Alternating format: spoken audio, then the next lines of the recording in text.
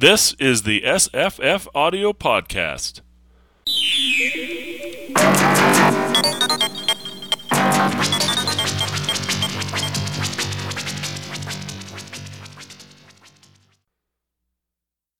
Hey, this is Jesse. My name's Luke. And I'm Greg Marguerite. How's it going, guys?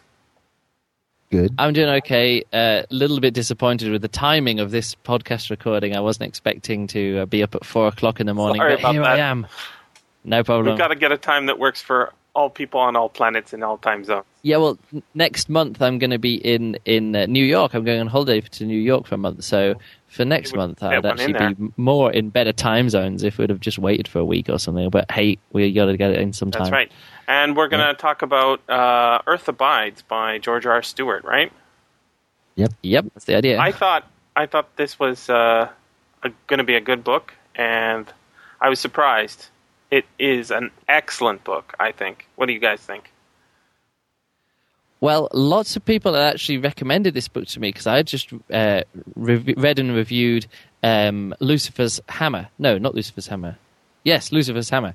And lots of people said, oh, that's all sort of like, you know, them people rebuilding or trying to rebuild after sort of like a post-apocalyptic kind of event. And loads of people said, oh, but it's no way as good as Earth Abides. Earth Abides did sort of post-apocalyptic living better than anything. So this, for me, was recommended in a like as the best post-apocalyptic novel that there is. And to be honest, I was really, really impressed with that. I really enjoyed it too. I mean, it's the first time I've read it, and yeah, I thought it was amazing. It lives up to the hype, I think. I think that it's one of those few books which people literally were saying, this is the best of its kind. And I actually can see their point, even though I haven't really thought about it, because I'm not really good at saying this is the best book of its kind. No, but it's definitely a lost classic. I've been reading, I'll let Greg speak in a minute, but I've been reading a lot of science fiction for a lot of years, and I keep thinking, well, you know, I've read all the greats. Maybe one day someone will write another great book, and I'll be able to read that, but I guess I've read all the greats in the past, so what can you do? And I know I have not read all the greats in the past. Well, that's the way I'm looking at it, right? And usually when people mention a book, I think, it's probably a book I'll read at some point. But this one had sort of been completely off my radar. What's your opinion, Greg? I read it, God, when I was like 13 years old. So, you know, but it was great to reread it again. I got a whole new thing about it that I didn't pick up the first time. But the thing that impresses me the most about it is that the exposition is extremely calm. And that's what freaks you out about it. That's what keeps the tension going. Yeah. He very calmly and methodically describes what's going on as if he were an impassioned observer, but you know he's not. That's what he tries to set himself up as. He's just sort of like, right, I'm going to be a student of history, of the history of the time after this, and he tries to detach himself from a lot of. You're talking about the main character, right? Yeah, the main character, Williams. And we spend so much time in his head that's what we're getting. Like, yeah, that's the tone. It's pretty much his point of view, but it does, especially early in the book, it switches out and talks about things outside of what the character knows. Yeah, it's very vivid and deeply imagined. I didn't mean to take away from, I mean, I just think that the primary reaction I've heard people have to this book is that it's really sad. And I didn't have that reaction, but I was trying to understand what the sad horror of it was. And I thought that the calm method of exposition, just laying out the facts very simply, page after page, is what's really scary about it. Well, Isherwood becomes depressed at some point in the book. Well, let's set it up because we're just talking about this, and probably a lot of people. No, so let's set it up. So it starts off with Isherwood. What's his name? Isherwood, I think. Williams. Yeah. Otherwise known as Ish to himself. So he's out in the hills, and he's a student. What's he actually studying? Is he studying history? Geography. Yeah, that's it. Yeah, but I wasn't quite sure what he was exactly what he was studying. But he picks up. He's just found this hammer, and as he finds a hammer, he's like, "Oh, this is pretty good." But as he picks it up, a snake bites him. A rattlesnake bites him. So he has to suddenly deal with this rattlesnake bite out in the country, and it just so happens that suddenly a worldwide pandemic or epidemic or whatever it's called sweeps across the entire world and wipes out like all but a very, very small handful of people. And he's just there, and I think he thinks it's something to do with being bitten by a rattlesnake is what sort of like made his body, as he was fighting the rattlesnake, or the rattlesnake poison cancelled out. Or maybe an immune reaction or something, right? Yeah, because some kind of immune reaction. It's not exactly explained, but I love that it's not explained. I love that. Yeah. Like he mentions it, right? Actually, and then get another example. A bit later. Oh well, maybe, and then it's just left unknown because we'll never know. Yeah. Go ahead. Carry on, Jared. No, go. Oh, I was just going to say that's something that, you know, I've had this discussion before with people about what, you know, how do you define science fiction, and I say there has to be a speculative idea, and it has to be integral to the plot, but it doesn't have to be a big deal. You don't have to give me all the nuts and bolts, and you don't get any nuts and bolts. You know, if you think about like Flowers for Algernon, the operation that makes him smart is like a half a page. You have no detail about it at all. But if you take away that operation, the whole book falls apart. Yep. And that's what makes that science fiction. And I think that this is another good example of that. There aren't much in the way of nuts and bolts here, but if you ecological nuts and bolts, but not to what particularly caused the disaster, right? He has philosophical nuts and bolts, but but also the nuts and bolts is sort of like maybe it's not a science fictional thing, but it's the extrapolation from like what would the society, well, not the society, what would the world be like, you know, and how the world crumbles apart and how everything, you know, that's sort of an outgrowth of this like first thing. But I think that's very science fictional in a way, like all of the extrapolation afterwards, I think is I agree. What I meant was that he doesn't try and figure out, was it a virus, and get a microscope and get some tissue, and when I mean nuts and bolts, I mean there's very little science in the science fiction, but there is this germ of an idea that is not gone into in great deal. No, I understand, but I'm saying that the science part is how he talks about what the world would be like afterwards. I think there's a lot of science and a lot of very good observation there. A lot of, but like you say, the central crisis, which I could say is sort of like this worldwide epidemic or pandemic, isn't. Yes, you're right. It is sort of like left unexplained, and how the people survived is also left unexplained. I do like it how some of them are going, "Hey, have you ever been bitten by a rattlesnake?" And everyone's going, "No." And then some people are like, "Yeah, I was," and they're like, maybe that's it. And other people are like, "No rattlesnakes here." And then you're like, "Oh, maybe it isn't the rattlesnakes." So that's like a little theme throughout the book too. Yeah, I was just going to say the science part of it for me, beyond the disease itself, which we don't get a lot of, is a combination of the social psychology of the characters, of what people are like. And I think I understand people better after reading this book, which is saying something, right? It's not like you go into a book and, you know, you come away changed every time. When a book changes my opinion a little bit or my outlook a little bit, then I think that's a powerful book. And so in that way, I think it worked. But also the world would be like when the people are gone. He talks a lot about how the plagues of locusts come and the plagues of rats, and how they're all related to the breeding cycles, and that is all kind of like hard biological science fiction, if there's such a thing, right? Yeah, there's lots of supporting arguments for the ramifications. Like, if you remember, lice disappear because they are so dependent on us. That was almost poetry there. That almost poetry. I mean, and I like how the common cold disappears as well, because there's not enough people to pass it around and to keep it going.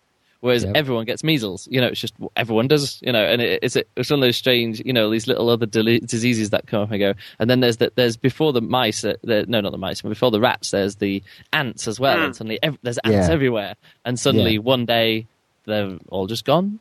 Yeah, which is actually a really great sort of like comment on the actual like overpopulation of the Earth.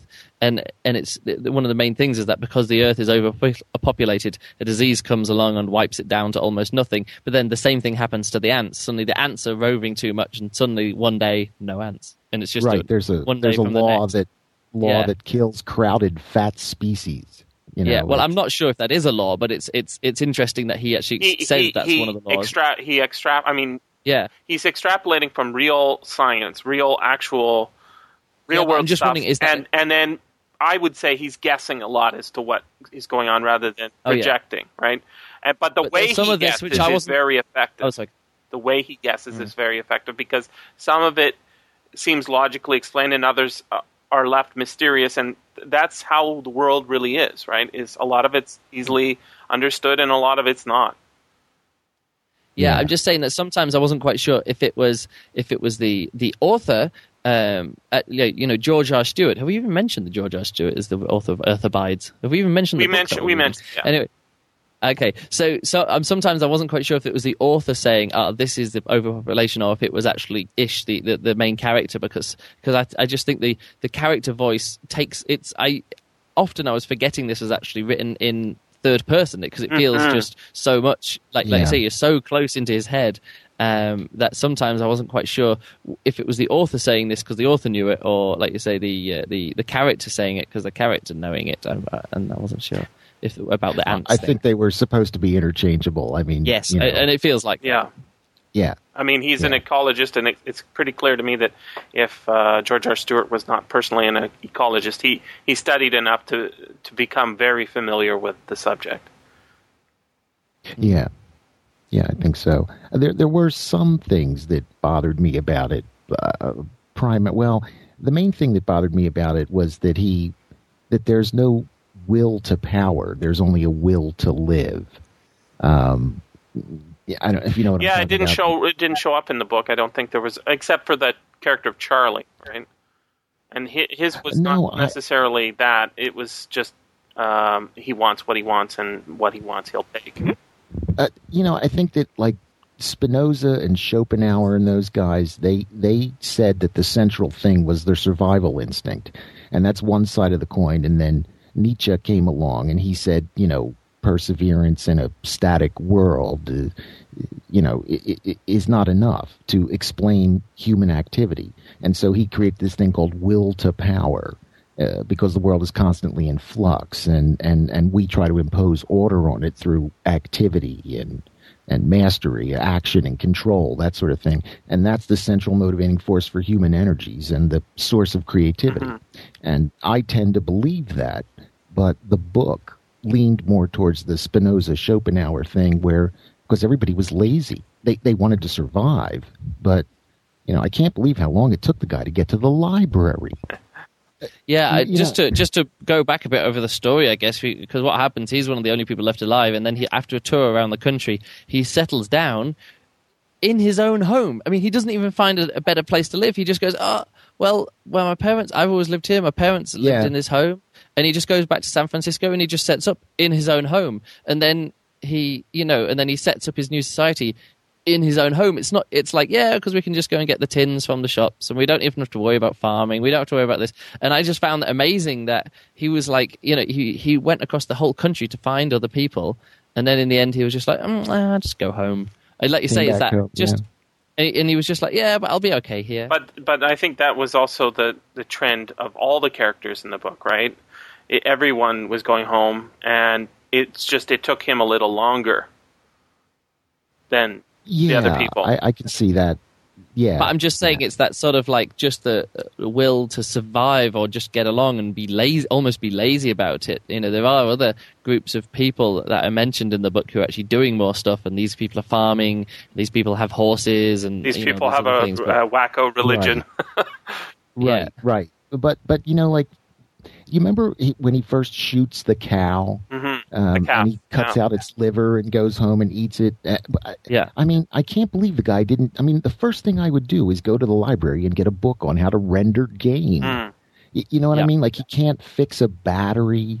He can't. I mean, there's all kinds of stuff that just blew me away. I mean, the very first thing I would do is go and there's lots of library love in this book. In fact, there's probably more library love in this book than almost any other book I've read. But well, I'm not so sure, because if you read, like I say, if you read Lucifer's Hammer, there's this whole character, there's a scientist character who has all these books on how things work and does this, and he wraps every single volume up in a bit of plastic, in a plastic bag, and puts in some mothballs, and then wraps them up and then stores them all in a in a in a septic tank that's like deep under his back garden, which is and he puts it in there, and he's going to keep it all in there. So he's actually saving the knowledge because he knows it's going to be very important for all the people afterwards. And again, it's just that I thought it was amazing with Isherwood. Like, he's obviously like got his head screwed on in some ways, but he just goes, oh, well, I'll just hammer this bit of wood over the doorway to the library. And that's it. I mean, there's nothing else that he... Yeah. Well, he has sort of an ambivalent relationship with it, right? I mean, we get that feeling that he's not doing enough. We get that feeling that he's not doing enough, but he also is very respectful of it. But in the end, he thinks, after a certain point in the novel, he sort of gives up, and he says, we're not going to be the people that we were, and if we're going to be those people, it's not going to be in my lifetime. Right. I think that it's a function of the in 1947 when it was written, because the characters had to be ignorant out of laziness, whereas because in 1947. I mean, you could understand technology without any special tools. I mean, you understand a carburetor a lot better than you understand a fuel injector. Mm-hmm. So you could have, if you said it today, those people could have the skills, but not the access to the gear to actually fix the fuel injector, and that would change who they were. The thing that bugged that would me be interesting. Yeah, I never thought of it that way. What if the setting was moved up to the present? It would be very different. Well, right. He has to have this device in the plot that makes the people lazy and ignorant, and because he's trying to get to a point, and I agree with his point once he actually gets there.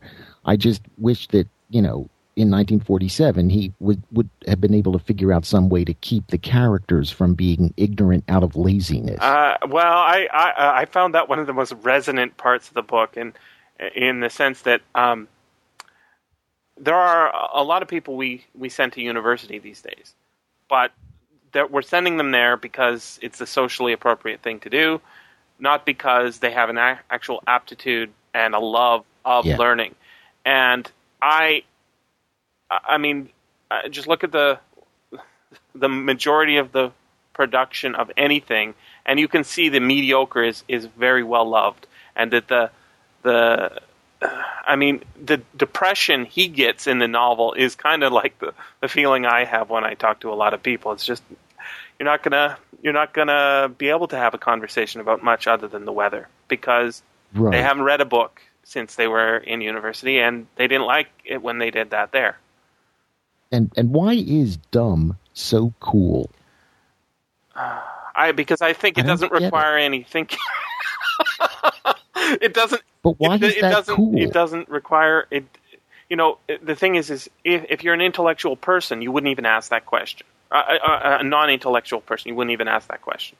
That is such a good point. That's very clever. Like, if you're going to be, the only people who are intelligent enough to question the coolness of lack of intelligence know. Possibly, even conceive that it is cool, and or notice that it shouldn't be cool and it is or something. Yes, it's a bit strange. Yep, and we don't have as many kids, and so we get more and more outnumbered.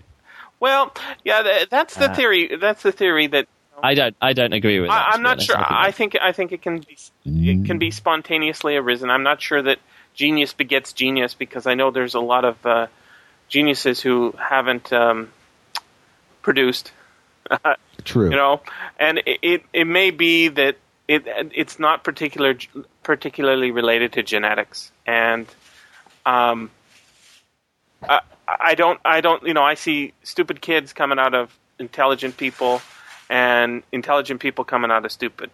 So I think when you get back and do the big statistical numbers, though, there's going to be a gene pool influence that says, two smart people get together and they have a kid with a slightly higher IQ. I believe there's a nature-nurture aspect to the thing.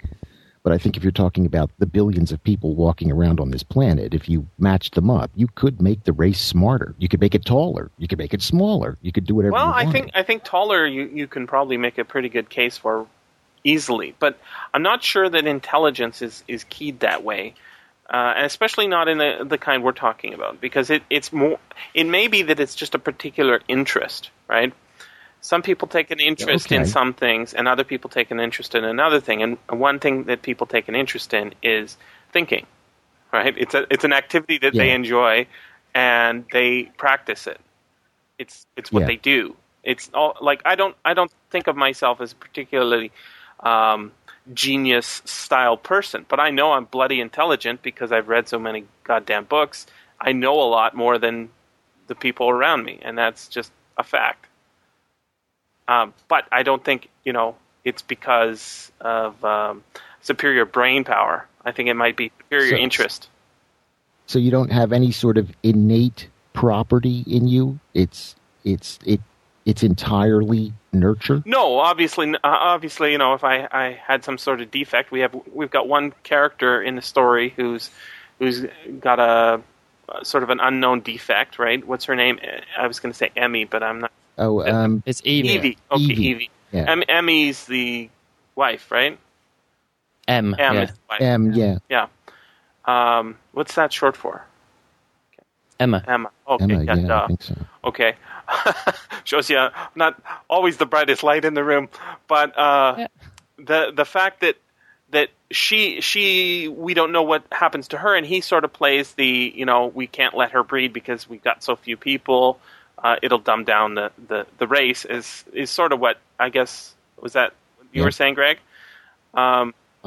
Well, yeah, in reverse, yeah, absolutely.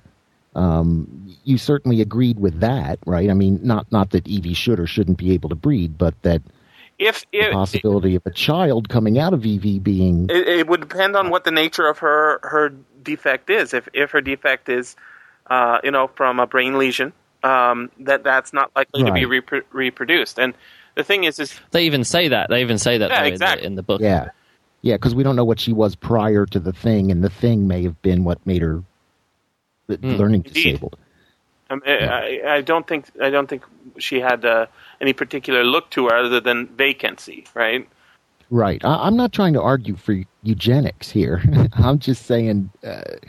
I think that if you took everybody, statistically, you would the curve of IQ would go up if you put smart people together and made them have kids. It would seem to make sense, but the problem is finding that test, right? So the IQ test is the standard one, but anyone who I know who's taken the IQ test and scored high on it, I haven't. It's not commonly taken in North America, or this area, anyway. So Canada, right. It's not about necessarily the ability to ask questions that are deep. It's about native ability to take a test, a native ability to test on something that's particularly constructed for tests. I mean, it's all about. It's just like polling, right? It's all about the question. It's not about what the answers is, because the questions form the answers. Exactly, which is, to me, I mean, this all goes back to basic physics for me, the observer's position in the universe. So you can't put together a survey that isn't biased. You can't create a test that isn't biased. You can't theoretically, understand the psychology of another human being, for that matter, because you yourself are one, and what you see is affected by who you are. I sometimes think I want to make one of those, memes that people send out to each other by email, and the one that I would just assemble a list of questions that, like, do you think what the government did to Alan Turing was wrong? And the only thing I want to have is a sort of a sentence that follows that, and that they hopefully didn't use Google to find the answer, right? If they know the answer to that question, and they said anything other than I don't know, no. If they said no, then I think it's good, because the Apple logo is meant to, I've heard the Apple logo is meant to be a reference to it. So, and I think it's a really cool Apple logo. I think that's so a myth. I think it was I think I looked it up on Snopes, and it's not. Oh, is it? Right. Okay.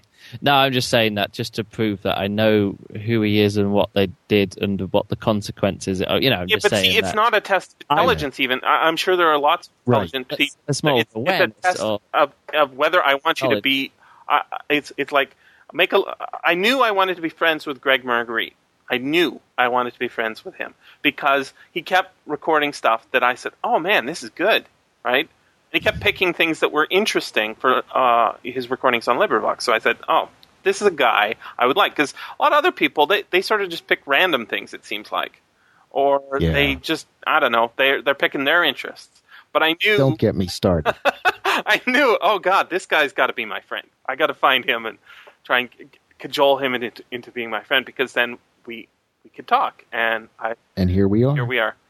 Let's get back on this book, though. I mean, we're still on this. Should we? But I think I know. It's a wide range, but because I think this is the kind of book which it's got so much in here that we could probably talk about like all these tiny little parts. I mean, I couldn't even make notes as I was going through this book because I was so into it. You know, I was so absorbed in it, and I was so taken up with the writing and the issues and the topics and the themes that it kept on bringing up. Just like every, I mean, I was listening to it as an audiobook, but every few minutes, the main character Ish had sort of changed his mind about something and gone in a different direction, and then changed his mind, or gone. Well, it's not always changing his mind, but always had a new realization and stepping from this bit to this bit. So. Yep. Anyway, as a continuation of the story, he sets up a little, not like a commune, because I guess a commune is where you shut off the rest of the world, and the rest of the world is dead. So it's not a commune; it's like a little. He calls it a tribe. Well, they call themselves. Yeah, the they tribe, eventually call themselves a tribe as a joke, and it sticks, right? Yeah. And it's just him, a woman he finds, and then some other people who come along, and they start having kids. And I guess we don't need to go too much into it, but it's really, the story is, after the setup, is really about the establishment of this little tribe with Ish as the figurehead, even though he's not really a born leader, but he's the only one who's got the college education. I mean, he was halfway through his college education, I guess, when he was in graduate school. Yeah. Oh, graduate school, wasn't it? Yeah. But I knew he was still a student. But and he's there doing his thing and trying to keep people. And so, of course, the kids, he's trying to teach them to read. And of course, they don't need to read because they don't. I mean, why do they need to read? It's a lot of stuff going on there with that. But really, that's the story, and about the different dynamics and the different people who come and go. And I don't think we need to go too much into the details. But there's lots let's assume that everybody who's listening has read the book or is going to read the book as soon as they start listening. Because but I'd also like to say one more thing. If you're no matter how much we talk about here tonight, it will not do this book justice. True. This is so well written. If we just sit down and read it for yourself. Read the rest of the book for the whole podcast, then it would be enough. But it's not. You're going to have to sit down. And I'm just saying that I think it'd be a bit pity to say who survives into the end, or and that kind of stuff, because there are some real emotional impacts when some people who you hope are going to get through maybe don't, and other people who it's a bit strange, and I wouldn't want to give that too much of that stuff away. But we can talk about all the rest of it, like I say, without spoiling some of the processes there. So one thing that I'm really impressed with in this book is the talking about sort of like I'm not sure if he had because this is quite soon after the Second World War, isn't it? Let me look. Yeah, 47. Yep. 1947. Yeah. Okay. So when I was reading this, I was thinking, does he know about the cargo cults? And is it too soon for him to know about the cargo cults after the Second World War? And if people don't know about the cargo cults, that's when people. That's going to be another question on my list. A Coke bottle in the. Yeah. Would you ever be a member of a cargo cult? That would be. That's a good one. But there were cargo cults in the 19th century that I know of. So I'm just saying that it's but the ones that you really know about is these South Pacific islands, which the United States went and they set up airfields on them, and it's actually quite an interesting topic because most people think, these people are stupid, but a lot of them actually had some kind of messiah figure who came along. Going, and said, though. That's the amazing thing. Yeah, right? no, even with modern contact, there are still people who are maintaining the faith. And that's amazing. However, it's actually if you read about or if you find out about the beginnings of these cults, they actually had a figure who said, if you follow me, the gods will come down and defeat our enemies and supply you with, with this stuff, and there'll be this miracles. And then they did follow him, and then the United States Navy or whoever it was did turn up. So there is actually that's like the Montezuma and Quetzalcoatl story, right? Yeah, in a way. Have either of you seen the Gods Must Be Crazy? Yeah, nope. That's similar. Yeah, it's an Australian movie about an isolated Aboriginal group, and a Coke bottle falls out of a plane, and it completely remakes their society, the various uses they have for the Coke bottle. It's that kind of approach to things. So I guess that could be the same kind of thing as this. But I'm just saying that this is a really nice view on not creation of a religion, but a creation of superstition. And this is something which Isherwood, the main character, is really dead against. However, nothing he can do can stop it. All his best intentions about not setting up a new superstition and not being this sort of godlike figure who knows everything and knows science and is like a wizard, of the day. And it's really strange how it doesn't matter how rational you are about something, you will attach irrationality to things. Well, not irrationality things. You will, and I find it so amazing that by the end of the book, he's actually saying, "Oh, and that's because I'm a god." And then he's like, "No, I'm not a god." Those are good lines. It's because I'm a messenger from a god. And he's mouthpiece. I think it was very important that you know how they keep pinching him. They pinch their god to make him wake up and stuff. Yeah, and there's an old Jewish proverb. I think it's, if God lived on earth, people would break his windows. Yeah. And so it's that kind. I mean, I think it was very important for him to set up on one side that he was being turned into a god, but on the other hand, he let those people pinch him, which brought him back to earth again, turned him back into a human being. There's a sociological phenomenon in small tribal groups as well, where people who live in a small community who have a traditional leader, a tribal leader, a chief of some kind. The chief's role is not ceremonial necessarily, but it is full of ribbing, right? It is not. It's almost like a fop, because he has no guns to match, his position, right? But everyone recognizes that, he's the leader, but he's just another guy, and he can be poked fun at, right? Yeah, and that's what I was getting at, is that they could actually petition their lord with prayer. They could pinch him. Yep, and they demanded an answer. It's probably the most interesting book about pinching I've ever read. Maybe the only book that has a lot of pinching in it, and it was almost. It's almost heartwarming. Yeah. Well, what's heartwarming? Go ahead. No, carry on. Because I was going to go somewhere else. What's heartwarming is that, yes, he has to face the taboo and the religion, the witchcraft, the shamanism, the totems, all that sort of stuff. But towards the end of the book, he learns how to play it. Yeah, he embraces it. Use it to his advantage. And he actually essentially saves humanity by doing that.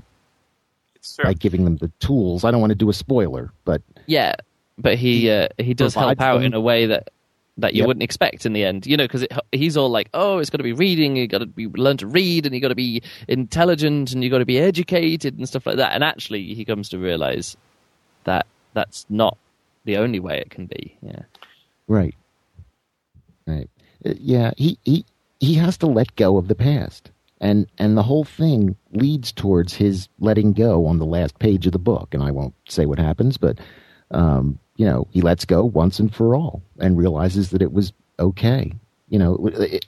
Essentially, he puts the loss in perspective, in context, and is okay with it. And you are almost okay with it too, right? At the end of the book, you followed his journey, No, we can't lose these. These are our most precious resources, and yet nobody cares. And so what can we do? And he's despondent, but he comes to accept it, and you're almost like, so the library's going to, molder away and burn down.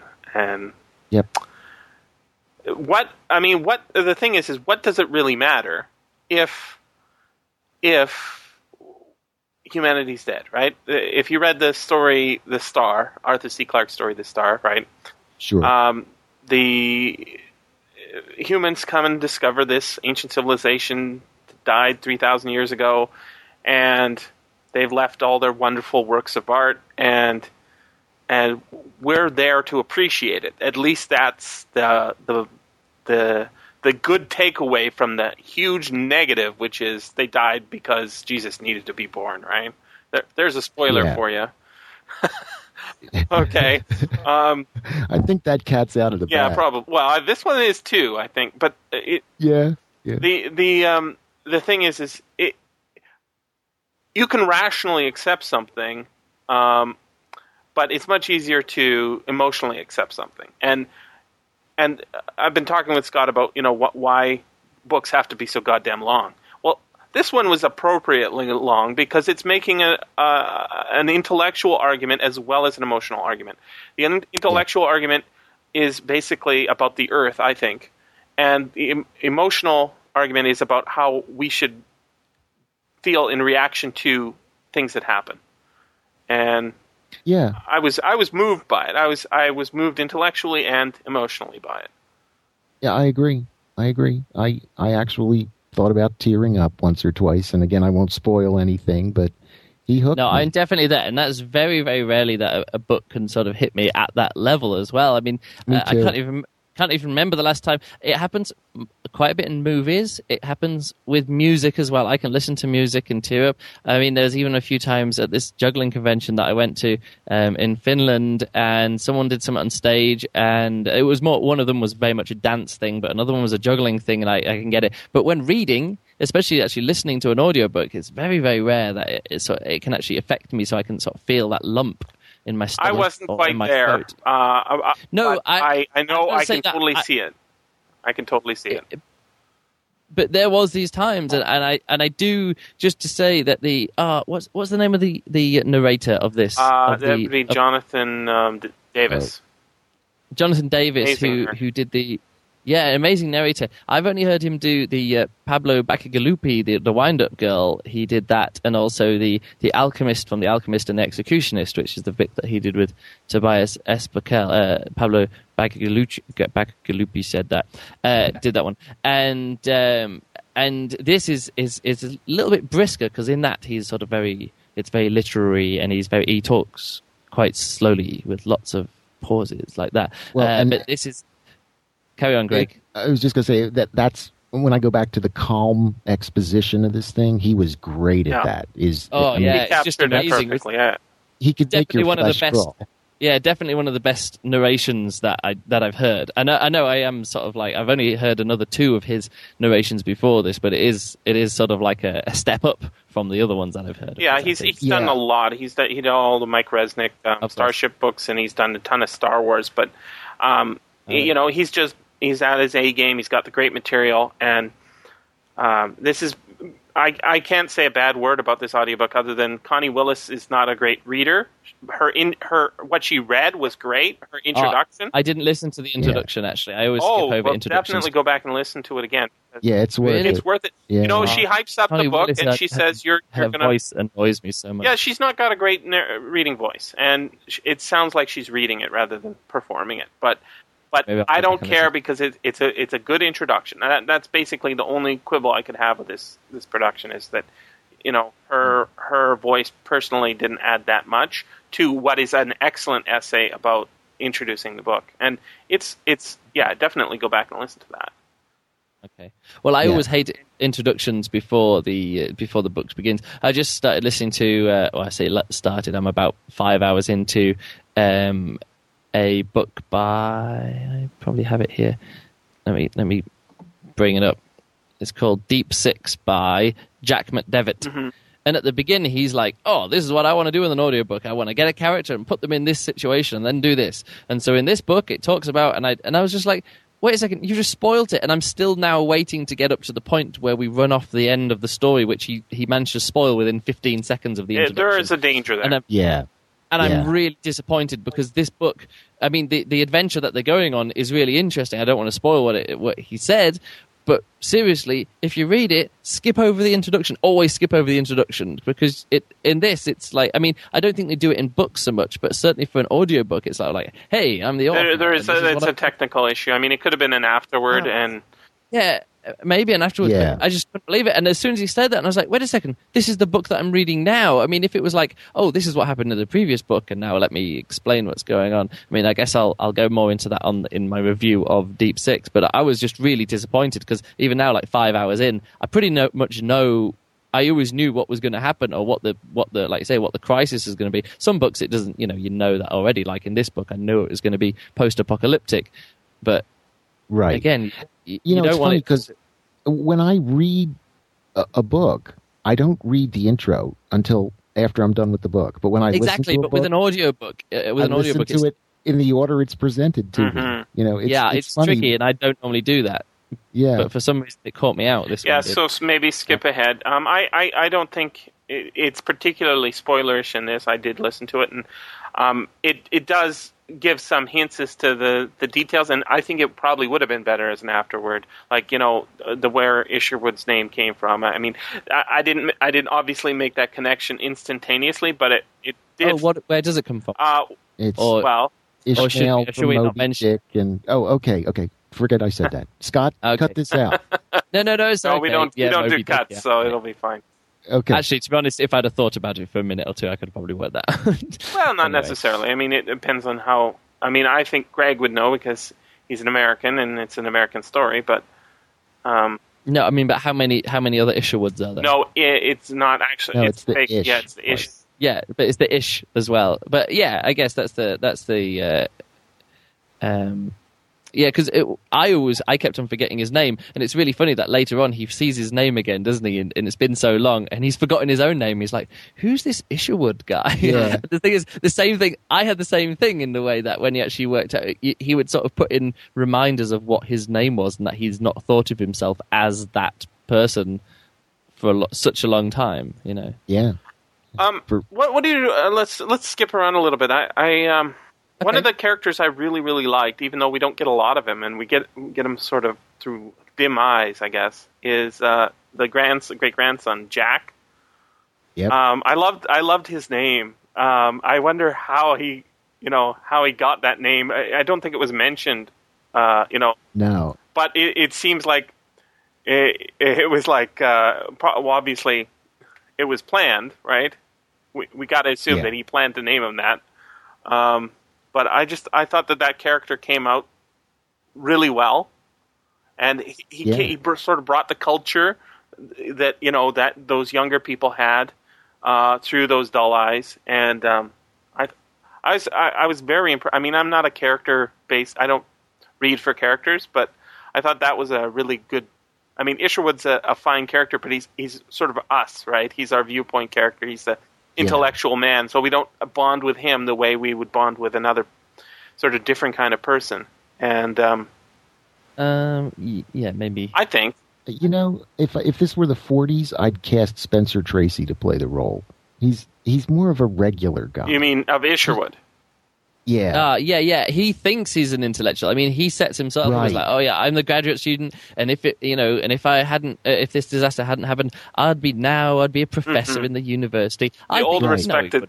He wouldn't be. He wouldn't be a professor in the university. He would go on to do something. He'd be an administrator, or maybe a researcher, or maybe. You think he's not quite up to snuff?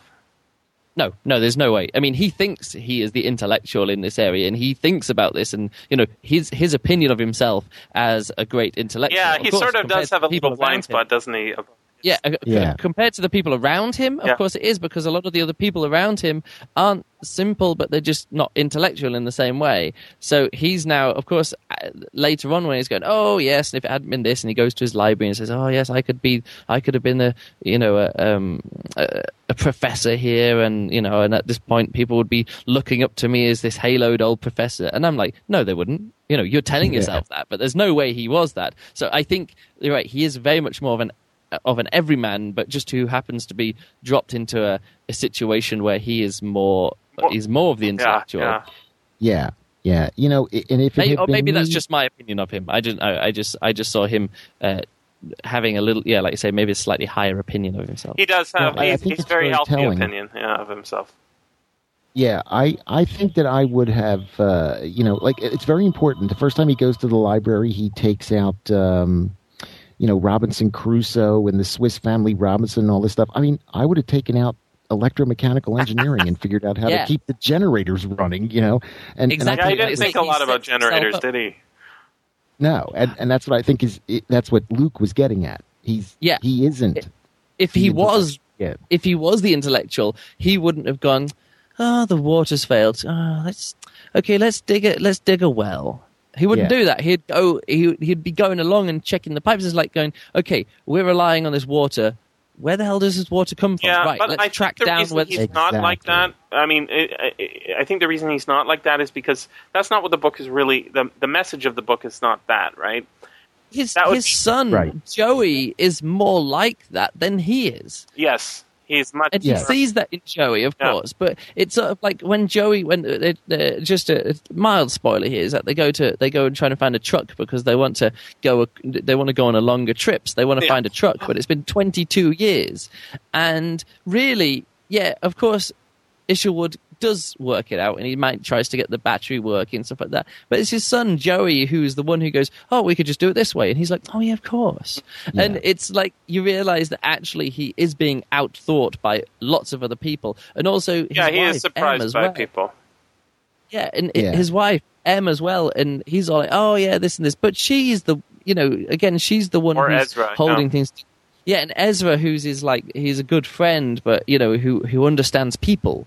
That's the whole thing, isn't it? He says, Ezra, he knew people and he liked people, and people liked him, and it was easy to get on with and stuff like that. And of course, it's a different kind of intelligence from Joey, a different kind of intelligence from Emma and Em and Ezra and these other people, and also the character called Charlie as well. There's another whole thing there, and in every single one of these people, Isherwood. He meets his match in every single one of them. Yes, including George, the plumber. As well. Yeah. Carpenter. Also, Carpenter. But he also does the plumbing job as well. Sorry. He's always fixing houses, but I don't think he does any. None of the plumbing works, right? I think maybe they start. No. It does. They did a well. 20 years. I think. Yeah. It works for a long time, but they do say that George is the one who helps with the plumbing too. But yeah, I mean, like I'm saying, every person, every other of these main characters that you meet, even his dog at the beginning, it's like it's shown quite blatantly that the dog is using Ish. What was the name of the dog? I can't remember what it was. Princess, that was it. Yeah, so all the way through, or all the time that the dog stays with him, you understand that he's playing almost second to the dog all the time, Of course, the dog helps him and he helps the dog, but really you understand that relationship, that he thinks he's in control and he thinks he's the master, but he even says, "Oh no, she found me and she's adopted me as a master rather than... No, she's adopted me as... or as her pet, or whatever it is, but we get that, and that same relationship is reflected by every single one of these other relationships. That you realize actually him by himself would be completely out of his depth. He's too intellectual in some ways, but not intellectual enough in the other ways, and all of these other people complete him as a person. That's what I find really interesting. It's exactly what we were talking about before. As I say, I make this friends list. Right, or a friends quiz, and the thing is this book is arguing against that. Right, it's saying that people are not just it's not just about what you know or what you read. It's also about the whole human species isn't about just intellectual activity, and I think this book makes a very powerful emotional and kind of rational argument for it. And that's why it was so changing for me. Is I think I'm riding high on my intellectual superiority, my grasp of things because I've actually read something. Right, I know a little about what's going on. I care about what's going on, so I pay attention. That might not be everything, Jesse. Oh shit! Really? Okay. Yeah, it's a great line in one of the Hitchhiker's Guide to the Galaxy things where they say, oh, and all these 3 spaceships went, and they put all the intellectual people on one spaceship, and they put all the workers on the other spaceship, and they put all the people who do the annoying jobs that nobody knows what the job is really there for, like telephone sanitization, things like that. Yep. And the telephone sanitization and all that class of jobs, that crashed on the way, and everyone's like, oh, it doesn't matter, we don't need these people anyway. And then they all died 2 years later from an infection that they caught from a septic telephone. You know, it's one of those things that you actually go, actually, society is all the different bits, and humanity is all the different bits, and you can't just go, oh, well, we'll just have the intellectual people. Oh, it'll be working now. Because you realize that if you have all the people who think that they're intellectual, you realize actually that's not the best set. Right. And Adams shows you the other side of that coin, though, because if you remember the pointless workers, they adopt leaves as a currency, and the economy collapses, and they all die. Oh yeah, that's true. That's true as well. That was the different one. That was a different side of it, wasn't it? Yeah. So, I could. There are the different sides of it, but I'm just saying that it was the intellectuals who died out because the telephone sanitizer kind of people didn't. They weren't there to their jobs. If you're talking about the Hitchhiker's Guide series, I just had an insight there. Maybe the whole series is best treated as like a canon, a religious canon like the Bible. It's not best read, by sitting down and going all the way through, start to finish. Yeah, it's better to talk about particular scenes and particular, the electric monk is, a scene that will stand out well in my mind. I don't know what book it's in, but I know that scene, and I think that's not even Hitchhiker's Guide. I think that's a different Douglas Adams. Yeah, I think so. But there are lots of things like that in the Hitchhiker's Guide. The dish of the day. Yeah.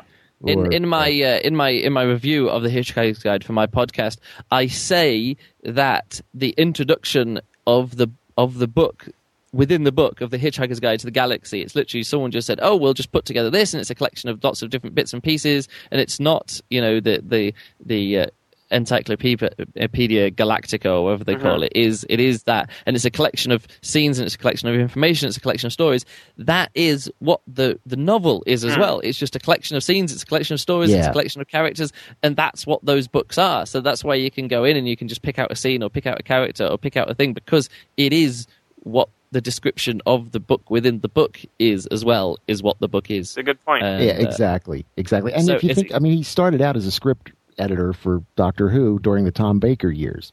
So if you think about the way those books are constructed, they're constructed roughly along the same way that era was put together. An incredibly amusing ramification of some stupid thing that happened. And then you play out the various sides on that. And I think there's actually a lot of really tough choices. I brought up dish of the day, but would you rather have an animal that doesn't want to be eaten but can't tell you, or an animal that does want to be eaten and can tell you? Well, by asking that question, right, you're facing the reality. I don't know the answer to that question, but I do know that the question's important. Yeah, for me, if I'm hungry, I eat. Yeah. Well, the good thing about genetic engineering that way is the beast would say, please have more. My ribs are particularly succulent. But I think it doesn't Arthur then say, I'll just have a salad, and he says, I'll send him right out. I'm sure I'll want to talk to you, sir. Right. So, yeah. Anyway, back to Earth. Can we pick up on some other themes on this? Just a quick thing about as another compare and contrast with Lucifer's Hammer, which I'm guessing you guys might have read before. One of the things that I mentioned in my review of that was that it was I'm not saying that the book was racist, but the view on it now, it just seemed a bit weird that the forces of good were always represented by white guys, intelligent, rich white guys, and then the forces of darkness was all the black people and stuff like that, which I thought was a bit strange. And there was a very, actually someone emailed me and says, oh no, there's this character who's good, but the black character who's good also happens to be an astronaut and is actually held up as a token black man, as the token good black man, the token credible and successful black man who goes to space and comes back again and is, oh yes, this black man's right. But all the rest of the dark is bad. It was a bit weird. However, in this, I think it's a bit interesting because it's set and was written way before Lucifer's Hammer. And even though it says, this was a Negro group and there was this Negro family that survived, the one of the main characters, M, is black, but we actually don't notice that until quite a long time. Wait a minute. Yeah, what's the story there? There are two competing references. At one point, she says she's talking about Africa and says "my people," and at another point, she's talking about Native Americans and referring to herself in the first person again. So I was at first I said, "Oh, she's black. That was cool for 1947," and then 100 pages later, that they she meet was Native American. Really, Native American? I'd have to go back. The thing is, I think you've misread. Shall I read misread the it? Wikipedia entry? No, where they've argued previously. Okay, so there are citations here, so people have argued about this. Emma is a woman who Isherwood meets in his hometown. The author may have been talking about a chance encounter who is African American while Isherwood is white. When the book was written, interracial marriages were heavily discouraged in American society. Isherwood does marry her, and race is important to the couple's relationship, rather that they become partners in the marriage and the community. Now, it's got a citation, but it's someone else's website, so we won't go in there. So it says she's African American, but let's talk. Well, one of the things. No, let me. I think you're making a good point, and like when you were talking about in your review of. No. Oh, sorry. Continue. I want to come back to this point when he says she's a Native American.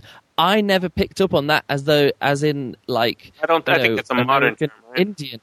Yeah, but the way that I picked up, because one of the main themes of this book is that Ish becomes the last American. He calls himself that at the end. But he's the last living one, right? He's the last living one. But when I heard that M was a Native American, I didn't. I remember the reference that you're saying now, but I never picked up that she was like American Indian. Right. I'm not even sure if Native American was a no, I don't think it's a term then. Exactly. So when they said Native American, I remember what you're saying, but I never thought of that. I picked it up as in she was natively American. She had she was born American. Right. She was an American national.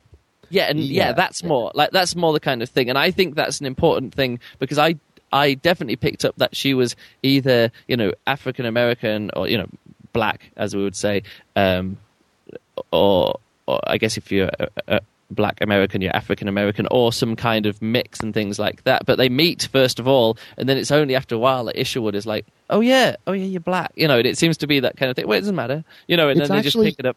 It's just a knockoff. It's just a reference that she makes when they're talking about how well it worked for her people, and she happens to be referring to Africa. Mm-hmm. She doesn't ever say no one says anything. I mean, I loved it when I first heard it. I'm like, this is great for 1947, but... Yeah.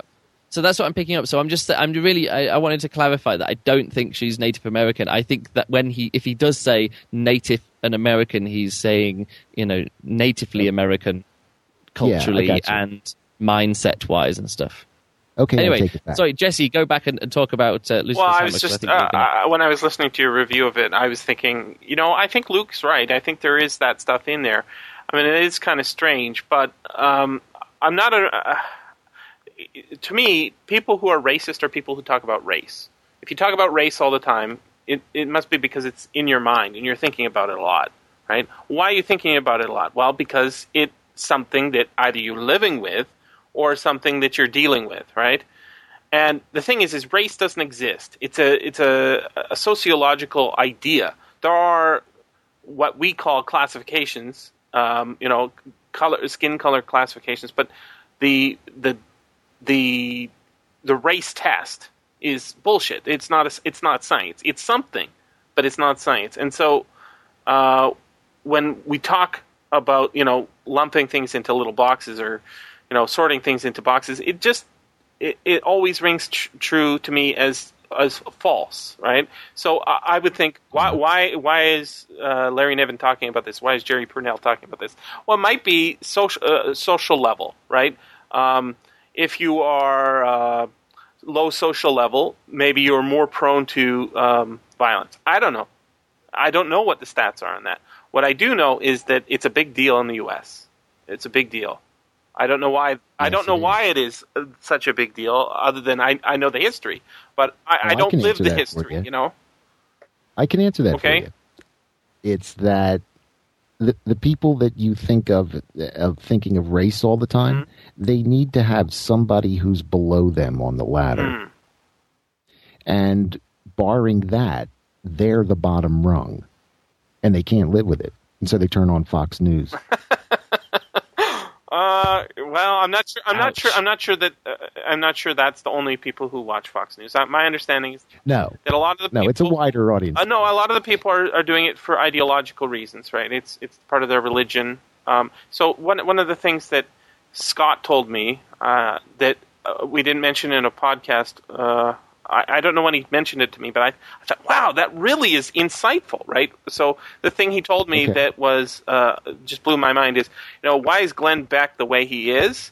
Well, it's sort of, half this and half that, but half educated because he's read some books and half crazy because of some other thing. Well, here's the key insight, right? The key insight is he's a Mormon, and Mormons of his particular ilk believed that the Constitution of the United States was divinely inspired. That is, the Mormon religion is derived in part from the Constitution of the United States. And so he has a personal relationship and a personal stake in understanding his country is part of his ideology.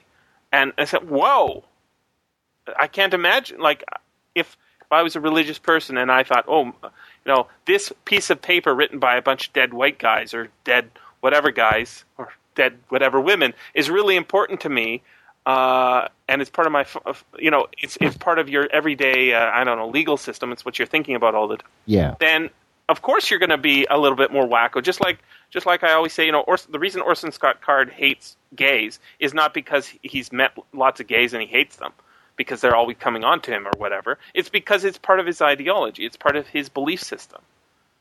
We're kind of getting off talking about why Fox News works, but I think this book is a lot about religion, and yet it's very innocuous.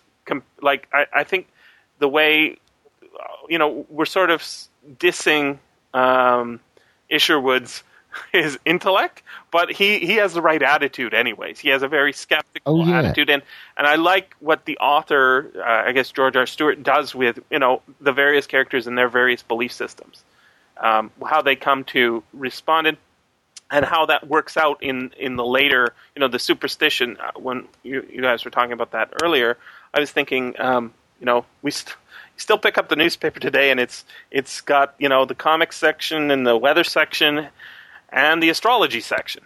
And every time I see that part of the page, I go, oh, right, there's a whole bunch of idiots who actually get this paper every day and read it and I don't know, take it in. Something. I don't know. That's an excellent example of what we're talking about here. Is the universe a synchronous object? Well, probably.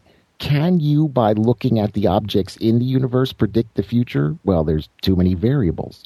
So, the pattern is there. Astrology, if you have a synchronistic view of the universe, then it would make sense that you can look at the things around you and figure out what's going to happen tomorrow.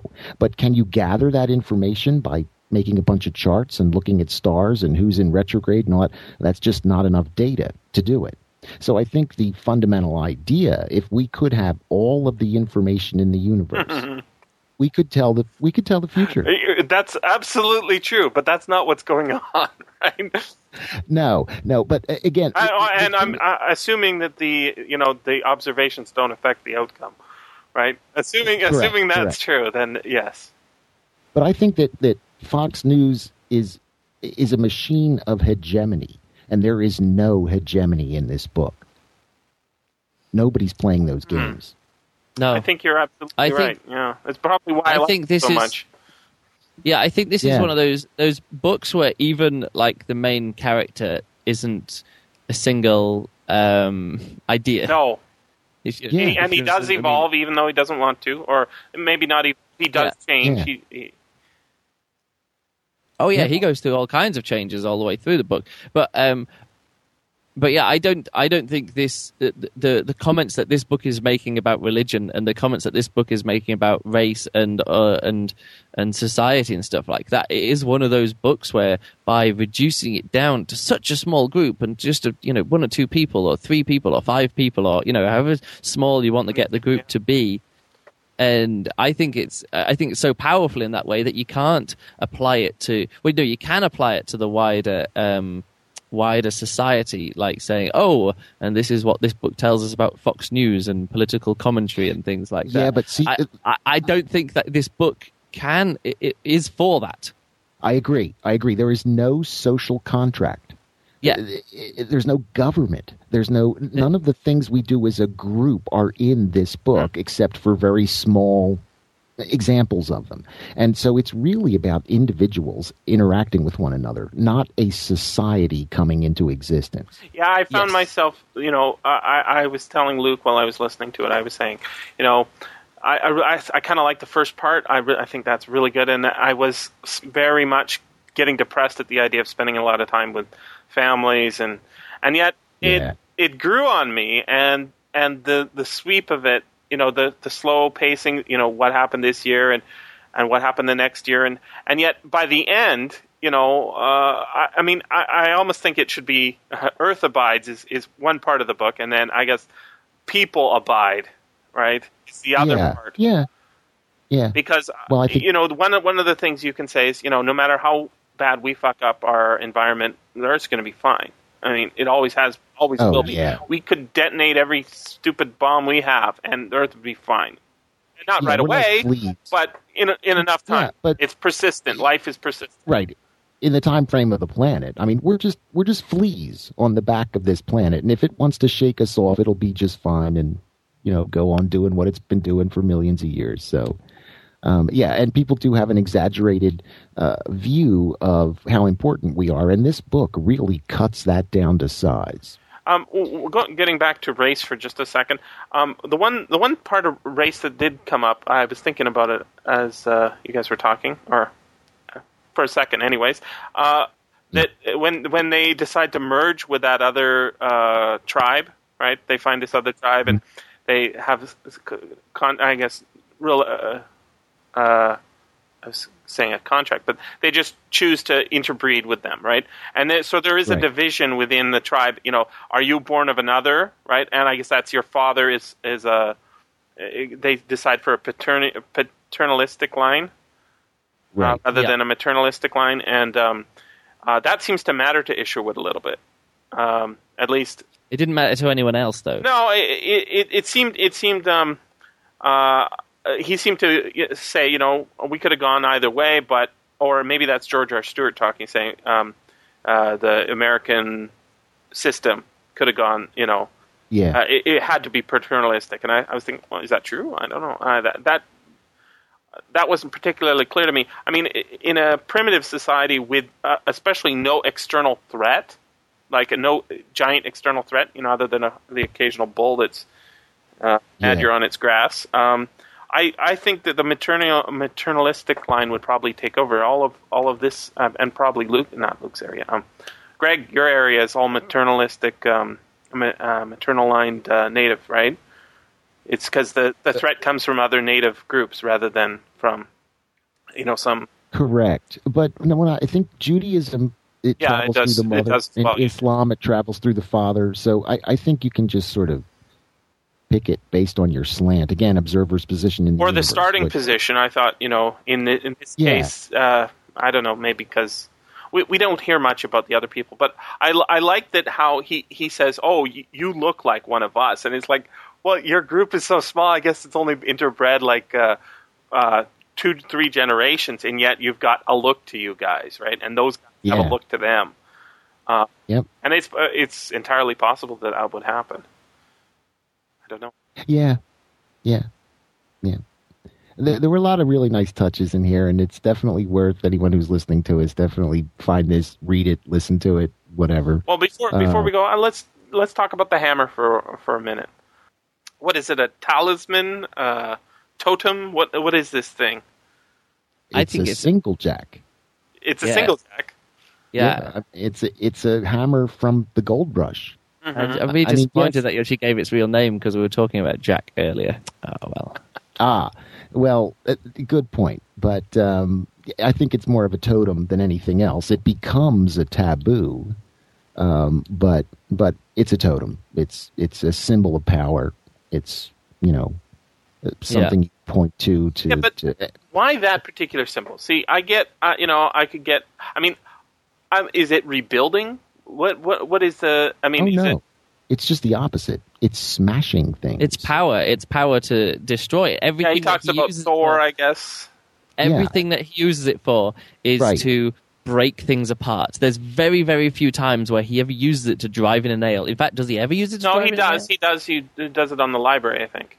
No, yes, true. But he uses it for all constructive purposes until you get towards the end when he starts banging on the granite stairs.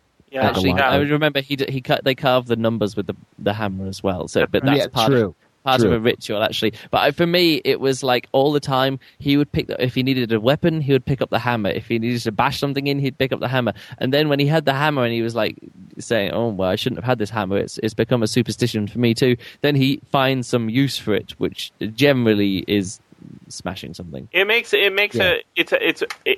specially placed. It's not he's.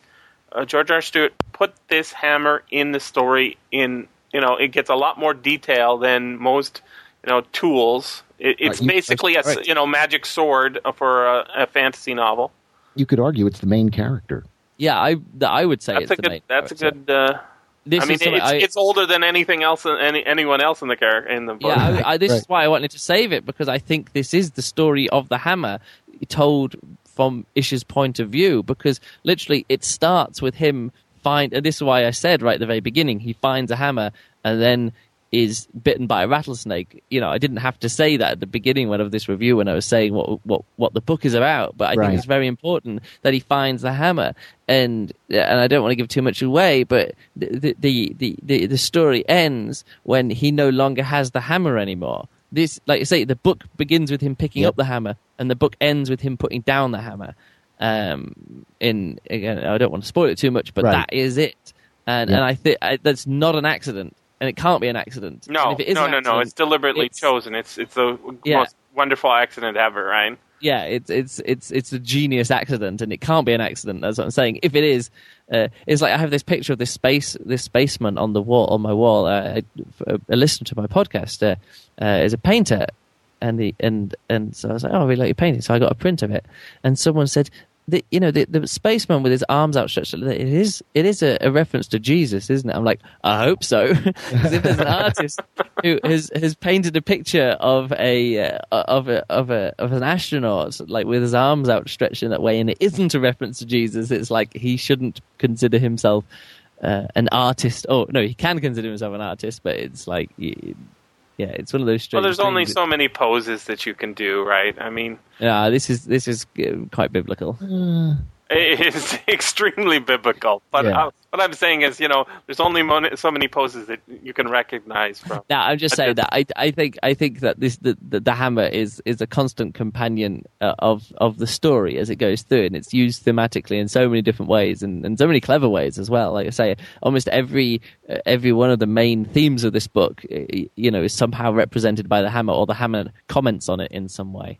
I was worried when I first picked up that it was going to be a continuing thing. I'm like, oh man, is this going to be some hackneyed metaphor? And no, he did it. He pulled it off. It was great. He did. But the thing is, I picked up on it literally as soon as he's like, oh, I pick up the hammer and I'll take it with me.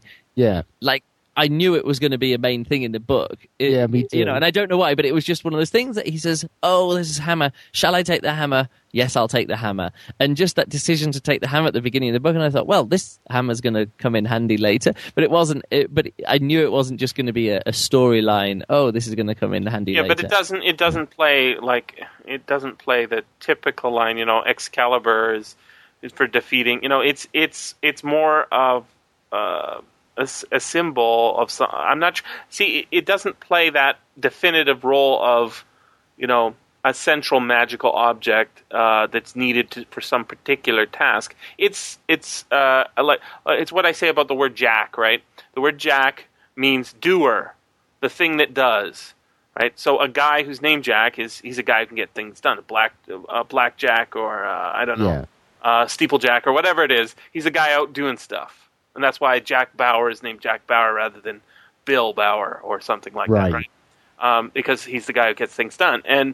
And in this thing, it does everything, but it's also, it could have been done by a rock in almost every case, or it could have been done by... No, I think it had to be something made by man. This is a semiotic sign that the guy's trying to send through the book. I mean, I agree.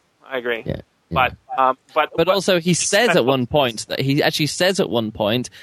this job could have been, and no, one of the other characters goes, well, you used the hammer. Well, you could have just used a rock for that. You didn't need to carry the hammer all the way. You could have just picked up a rock when you get there. And that's actually what another character says to him. And he's like, no, this is a hammer, And yes. Again, it's like commenting on itself. It's like, the book is commenting and it's the author is commenting about his own, choice. He's going, well, I could have used something else, but the hammer. Yeah. But he does use it for insignificant things. He cracks nuts with it at one point, and so not everything he does is important. It's that's why I like the fact that the symbol was balanced. It was a utilitarian, functional symbol of the tribe, as opposed to some of the other tribes, because at one point towards the end he starts talking about, and this tribe worships that, and this tribe worships that, and one of them is, a bunch of Jesus freaks, and I forget what they go through, and then his tribe worships the hammer. Well, he don't say that he worships the hammer. He says they're led by an old guy who has a hammer, but nobody really cares too much about it. Is it actually? He actually says something like that. I remember the word worship. Maybe I'm wrong, but no. It might have been worship. But the point is that it's like, unlike the Jesus freaks who are like all really into it. I'm not sure that they were Jesus freaks. They were just some kind of religious freaks. Yeah. Well, okay. Well, I'm saying Jesus freaks. I'm saying So there was like this hardcore religious cult, and there was these other people who think this, and there's these other people, and then it goes, and there was this other tribe whose leader was this old guy who mumbled a lot. And they I think that was not George R. Stewart. I think that was the character thinking about his own. Well, again, it's different. It's difficult to talk about. Like, it's difficult to separate what's the voice of the author, what's the voice of the character. But at that point, he actually says quite specifically that the character of the respect that the people had for him and the leader of this tribe, obviously he's referencing himself or he's referencing the main character, and the hammer isn't the same kind of respect that people used to have for crosses. It's specifically that it's not the same level. It's more of it's a custom that the leader has a hammer. Right. And it, by that time, it's not a big thing. Let's thought... you guys have seen I guess The Last Man on Earth, and there's a whole bunch of there's a blog I found the other day or earlier today called The Last Man on Earth, and it's a blog just collecting all the different stories. George R. Stewart's Earth Abides is in there. This what I was surprised a bit about this book is it is completely different from all the other ones I've read. It's completely different from I Am Legend. I guess it looks like a little bit like the movie. In my mind, I was thinking, the streets are overgrown and the buildings are collapsing. There's a TV series called Life After People, which is pretty boring to watch, but interesting in, to see a snippet of, right? The Manhattan's going to collapse first because it's going to be flooded out, right? Those pumps are in operation continuously, and if they're not in operation, it's gone. All those movies with, the Statue of Liberty, the Statue of Liberty, maybe that'll survive, but all the rest of the city's gone, I think. Right. It feels different, don't you think?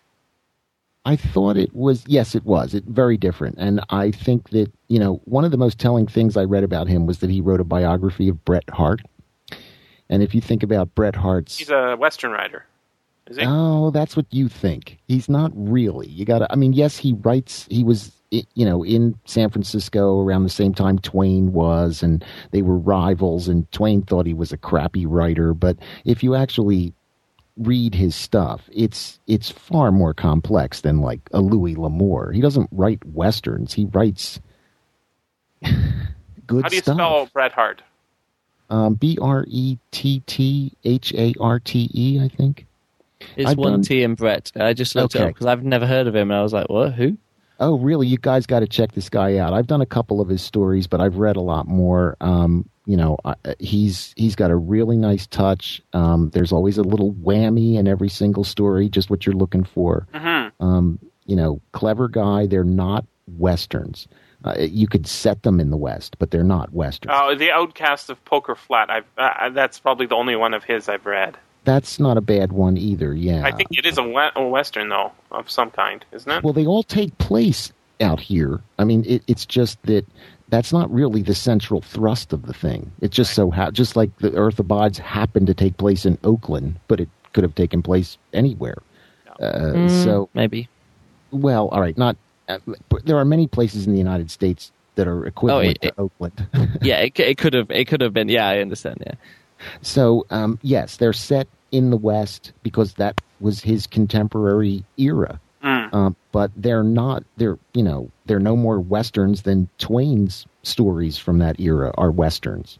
I mean, they're about people doing, making hard choices and doing interesting things and stuff like that. But he has a very specific writing style, and I thought that I picked a lot of that prose style up in Stewart. That calm exposition I was talking about, Bret Hart does that too. Is that book public domain? I guess I don't know anything by George R. Stewart is public domain, is it? I don't think so. I'd love to hear that now that you're bringing it up. Well, there's tons of Bret Hart out there, and there's even tons of Bret Hart on LibriVox. He's I'll check. Get you to give me a list, and I'll start. I'll just look what you've done and download that. I tend to do stories that nobody else has done. So I went way back and I did a bunch of his early stuff, a couple of early things. But his later stuff is definitely worth listening to more than the early stuff. Okay. It's just because I have this thing about not doing something that's already in the catalog. That's perfectly logical. Okay. It is. Well, the people who suggest, who make suggestions to me. I noticed in the latest production there was the Kurt Vonnegut story that everybody's got to do. I thought, oh God, I thought we were done with those, but no. That's been very helpful to me. To Be or Not to Be, we have so many copies of it that I was actually able to figure out the average reading speed words per minute for all LibriVox. It's 148 words a minute. So it was a suitable sample size, was it? Yeah, and it's pretty amazing. I don't have it here in front of me, but this little story, some people read it in 10 minutes and some people read it in 15. I mean, it's amazing the span of that. And there's a couple of stories in science fiction that we just have a zillion copies of, and that's because people who first join LibriVox, they say, well, I don't want to do anything that's important that I might mess up. So what's worthless crap? I know, science fiction. Oh. And so they end up in my short science fiction thing for a story or two, and then they go off and do what they were actually planning on doing when they got there. This is all going to be in the podcast, so be careful what you say. Oh, I would say any of these things in public. I don't have any problem with it. Can I say some really nasty stuff now, too? Sure. Especially if it's about... No, I don't have anything. I'll think of something in a minute. Get a fight going. That'll bring up the ratings. Yeah, we all know that science fiction has been carrying this burden since the day it was born. So I don't think it's any great secret that people don't think much of it, in terms of mainstream. Is that because they're too busy not worrying about the question of why they're so dumb? Is that or why dumb is why? I think you've got a bit of a chip on your shoulder here, Jesse. I think you need to dial yourself down a bit. Every time I see something that says sci-fi, or I was just listening to a podcast earlier today, and I thought it was going to be a little more. Even the people who are reading science fiction novels are still saying it, and the reason I don't like it is because of the association. It's just it's so important, and yet they're treating it like it's this little thing that it's like my hi-fi set or whatever. It's not a hi-fi set. Hi-fi set is not important, right? Hi-fi is a nice contraction, I guess. But that's what amazed me about this guy who picked me to read his book for Iambic. I mean, if you look at my catalog, it's Zap guns and bug-eyed monsters, and this guy's like a pretty big literary heavyweight in New York, and he like I said, apparently he heard something there that he figured it was okay for me to do it, and so I was shocked. I mean, I was absolutely shocked. You're going to use a different setup? We didn't mention this in the podcast earlier, but you're doing a professional recording. Are you using a different setup, like I don't know? The problem is, if I could stay at home in my studio, I would do that. But, I'm on the road constantly, and this is a 600-page book, and so it has to be stuff I can travel with, and I can't travel with my $1,000 microphone. So, no, I'm using the same crappy shit that I use for LibriVox. And well, you sound pretty good now. Is this your $1,000 microphone? No, this is my cheap piece of shit that I travel around with microphone. I'd like to hear the $1,000 one at some point. Well, I'd have to send you some of my musical recordings. I don't really do audio. You gotta do the definitive version of "To Be or Not to Be" by Kurt Vonnegut. I don't do no one will ever do in the catalog, my man. All right. Well, I hope that means you're just going to continue to scoop everybody else as new stuff comes up. Because I saw you had done The Secret of Kralitz, was it? Kralitz, yeah. Kralitz, well, Henry Kuttner. I'm big into Henry Kuttner. Me too. And that's like his second published story or something, right? Yeah, and I also did a longer one of his. It's really good, called The Ego Machine. I don't know if you caught that. No. A month or two back. Check that one out. Okay. Another one of my little two-parters that's like, I like stories that are like, 20,000 words and an hour and a half to 2 hours, that kind of thing. And so, when I first started to do this, what I did was I sat down and I talked about this with Scott a little bit. There were a series of best ofs that Lester and Judy Lynn Del Rey put out in the 70s, I guess it was. And back then, I bought books based on bang for buck. And in the used bookstore, those best ofs were the cheapest and the thickest. So I ended up buying all 20 of them. And when like the best of Lester Del Rey, best of Isaac Asimov, that sort of thing. Yeah, but he didn't do himself, and he didn't do Asimov. He did Kuttner. He did Jack Williamson. Bloch, did Phil Dick, Robert Bloch. There's Fred Pohl. I've got a bunch of those myself, and I find them. That's true as well. In the used bookstore, you can't do better than grab a collection like that. Yeah, so when I first sat down to say, what am I going to read when I was starting with LibriVox, I went to the shelf, and I got those 20 names, and I put them at the top of my list, and I said, anything that comes out by these 20 names gets highest priority, and Henry Kuttner's one of them. So I did whatever I could find of his, if it comes out. So So if you're looking for a method to my madness, that's what I'm doing. I'm working off of those 20 names that Lester and Judy Lynn gave me 30 years ago or 40 years ago now. So it's good stuff. Let's talk. Maybe we're done with this book. Let's talk about future possibilities. Are we done with it? I don't know. Do we got more? Well, I just wanted to say that, because I'm going to release this episode as my podcast as well, I'm going to give it a really high rating. Not quite 5 stars, but again, a 4.5 star rating for me, I think, because there was a few small points that, I can't even bring up now about what I didn't like about it, but I think there was a few bits and pieces which now I come to think of it, I can't even think how this book could be improved. But I think you get a better narrator for Connie Willis's introduction, and it's good. And maybe her reading is just the only bad thing, and it's not terrible. It's just not great. I'll go back and listen to that again, actually. But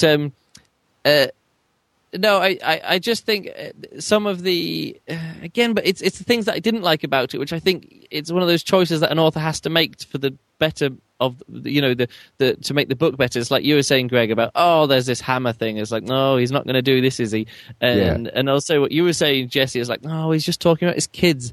I don't want him to talk about his kids. And then he wins you over. And I think some of those times when I was a little bit frustrated with it, then I realized actually he's saying something here, like by almost inducing a little bit of frustration in me about this part or that part, which is a tricky thing to appreciate in the book, because it sounds like I'm like being an apologist for a book that I really like by saying, this isn't very good, but it's good because it's not very good in this way. Whereas most other books, if there was something that wasn't very good, I'd just say, well, that's just a bit shit. So it's a strange thing, like a strange way to look at it. One of the ways you can judge a book, I think, I mean, there's 1,000 ways you can do it. One of the ways you can judge it is, did it achieve what it set out to accomplish? Definitely. Absolutely. And so, of course it did, right? But there's lots of crappy books that did what they set out to accomplish, and so they are, like, for example, The Incredible Shrinking Man by Richard Matheson is nowhere near as good as I Am Legend. Not because it didn't achieve what it wanted to do. It's just that a man that's shrinking is not a very good target. It's not. Right. What would it be like to be a shrinking man? Well, it achieves its target as best as possibly can be imagined. Right? It's an excellent exploration of that idea. It's just that idea is shit. Right? It's not a scientific idea. It's a psychological idea, and all the psychology that I'm interested in is much better played out in I Am Legend than it is in that book. Anyways, not to shit all over that book, but the thing is I think this book achieved whatever it was it set out to achieve. It achieved it, because I am thoroughly impressed. Me too. Me too. So I think this is a thumbs up from everyone, and I'm really glad that other people like recommended it, and then you said we're going to read this book, and I'm like, oh, that's great. So I'm really glad that like the recommendations and your recommendation for this podcast, that I did it for this podcast, is really cool, and it's not that long either. How long is it? It's 13 hours, I think. There's an hour, so it's not a long book. I mean, it's not a short book, but it's not it's not a hard read. It really does. 15 hours. I'm sorry, 13 CDs. Oh, also, I wanted to mention a bit about time passing, and also different, a bit about minimum population size and the loss of reading. Did we talk about the loss of reading? I can't remember. A little bit, yeah. No, a little bit, not. Yeah. Not okay. Well, maybe I don't need to go into that. In the book. Go for it. No. Well, I mean, I'm just thinking. It's sort of like it really does almost pose the question: is like reading, not reading. Is it good or bad that people don't read anymore? I mean, I didn't know quite what I wanted to say on it, but I just think it's such an interesting way of looking at civilization, that for the main character Isherwood he's all like, for him reading is the most important thing. Yeah, and that's why I'm empathizing with him, right? Yeah, it's until about I don't want to spoil it too much, but until about 2/3 of the way through the book. And it's not. And then even counting isn't that important to him. Not even just reading, like right. Yeah, they give up on the calendar. Oh, I didn't want to give that away. For goodness' sake, you're just giving the book away. Oh, okay. We'll just flow over that. I think that they're trying to separate the stuff you have to learn over and over again, like technique, like the stuff you would learn in books, from the stuff you learn by existing and being with other people and learning how to hunt and doing all those practical skills. And he does a good job of separating those two things and keeping them separate. And when you get to the end of the book, you realize that you can lose the technique because you're just going to learn that over and over and over again. But the skills you need to actually get along on this planet with, the other things that live here are the really important ones. Yeah, right, like bull dodging. Exactly. Actually, that did bring up one thing, but I'm gonna have to do a little bit of research. So, what books are you guys interested in reading next? I've been thinking about Make Room, Make Room. That's a new audiobook available on Audible, and I've got a paper book copy as well. I'll definitely up for any Harry Harrison you want to do. Luke, you read any Harry Harrison? No? Make Room is famous for its movie, but yes. Should we say the name of the movie or sure. Ruin it for him? Soylent Green. Yeah, I know the story. I just don't. I don't think I've ever I'm not sure if I've ever read it. Well, just get Charlton Heston out of your head and you'll be fine. Oh, it's one of those. You're always looking at the imagery from the film and the ideas from the film when you're reading it. Is it? You could probably keep Edward G. Robinson, get rid of Charlton Heston.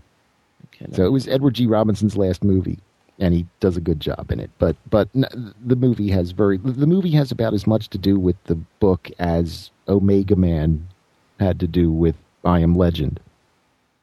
Yeah, well, I get all the I Am Legend films mixed up anyway. Well, they're the same. They're both based on the same book. Omega Man. Yeah. Okay. There's there's like 3 films. Last Man on Earth. Last Man on Earth. The Omega Man and I Am Legend are all based on I Am Legend. I think closeness to the book, the first one's the best one. Right. Yeah. I'm definitely going to have to... I read I Am Legend before. I'm definitely going to have to read it again because it keeps coming up in so many different reviews that I want to talk about and so many different things that, I think I need to definitely read I Am Legend. Okay, sorry. I just say I'm not sure. Like for this podcast, for the SFF Audio read along podcast, I don't have any suggestions off the top of my head. We've got some stuff on the schedule, but I'm thinking for down the road. Yeah, no, not really. Okay. Well, I would probably. I mean, you know me. I'd stick some Phil Dick on there. Luke, you've been talking about Ubik. Have you done? You haven't done a review for that? I started it. I got 2 pages into it, but then I've been so busy doing other stuff in my life at the moment. It's just so bonkers crazy, and I've been doing other stuff and traveling and performing and so much that audiobooks are really great for that. But actually carrying around a normal book, but I don't want to. It's actually a book that I want to read, rather than listen to. I think exactly. So Ubik is the book I give to people to introduce them to Phil Dick. So I think that and that's why I want to do it because I've not reviewed any Philip K. Dick, and I've and when someone said to me, "Oh, what film would you what film? Not what film? What book would you recommend?" And I was just thinking, of some of the best of his better known ones. I was thinking Man in the High Castle, maybe. Do Android Stream of Electricity. But people say no, not those books. And I'm like, why not? And they're like, no, there's much better, more approachable books. And I'm like, right? Yeah. And it's a bit strange that you got to get into his mindset. You got to get into his head. But once you're in there, you can read anything he wrote. And that's the way that I was thinking about it. But Ubik is one that other people said. And there's a trilogy at the end of his life: Valis, The Transmigration of Timothy Archer, and The Divine Invasion. And those I would give you last because they are incredibly deep, and you do have to know a lot of background stuff. Pre-reading. Read all the previous novels? I don't think I've read those. The thing is, all the titles are all weird, and it's one of those things. Hey, there was this list of all the masterworks. Let me see if I can find this here. While you're doing that, I'm going to talk about Tolstoy. So I took a philosophy of art course before I finished university. Not because I'm particularly interested in art, but because I follow the teachers. I don't follow the course. So if the teacher's teaching, if this guy who's a really great teacher is teaching philosophy of art, hey, that's what I'm taking, right? And so I took it, and he talked about Tolstoy and Tolstoy's ideas about what art was, and it sort of rang through to me while I was reading this book. Tolstoy is kind of, he's got a weird religious experience going on, but he also wrote about how the only true art is the art of the folk, right? The people on the farm, the people who live in the rustic setting. And, you get out the accordion, you play that accordion for the dance, and you do the wood carving because that's what you do when it's a dark night and you can't go out in the rain or whatever. That's the only kind of true art there is. All the other stuff, the ballet and the, full orchestra, that's not real art. That's inauthentic art. And I was thinking, he our main character, Isherwood, has a feeling, he sort of comes to that belief as well, or at least George R. Stewart does. And I thought, did you guys notice that, or is that just me? I did sort of noticed that, but my approach to it, I think, is different. I mean, to me, art is an abbreviation of the word artifact, and it just means man-made. So a nuclear bomb is art to me. So I don't, Okay. My views on art are complex, and I have recorded hour-long podcasts of me just talking, expressing my views on art. So it's not the kind of thing I want to wrap up now in one line. Right, and me neither. I mean, Jesse, I make stuff out of glass, so Right. Right. Yes, So very labor-intensive artifacts. My God. Yeah. They're scary. Yeah, they are. They are very scary. It's 2,600 degrees in there, and we use 300 or 400 pounds of molten glass at a time and stuff like that. So I do have a lot to say about art, but I'm not saying it here, kids. Okay. Yeah, that's exactly my point as well. There is lots of stuff that I could say about art. Well, let me ask you what George R. Stewart is saying about art then. In this book, to be honest, in this book, makes I didn't quite a get big any deal about it, about how they're always wood carving, and in the end, one of the kids near the end, I never is carving a statue, that could have been that Venus, the stone Venus from ancient artifacts that you always see in books. Oh, right. He's creating a fetish. Yeah, he's creating a sexy woman or a mother figure or whatever, ancient Venus, whatever it is. He's making it out of wood. He's not making it out of stone. But even so, that he's saying something about art, and I'm not sure I grasped it completely. Other than maybe he agrees with Tolstoy. Did you guys? You noticed that thread? The thing is, personally, I never picked up on anything to do with art in this book or what is art or even all the kids when they were carving and doing all of that. Yeah, I never picked up on that as anything to do with art. That was craft to me. It wasn't art. Yeah, totally, for me as well. It was about them learning skills that might become useful in the future, and it was actually quite good that they started learning how to use tools rather than just pick stuff up and just sort of like go to a shop and just find it in a shop. At one point he says, I could have just gone down to a shop and picked this up, but instead I've made it myself, and I encouraged the kids to make it themselves, and it became a game. And that kind of thing, absolutely nothing to do with art. I don't think art has a place in this book. I think you're completely wrong. I mean, okay. Look at a couple of the other symbols. What do the young people, Jack included, use the coins for? Right?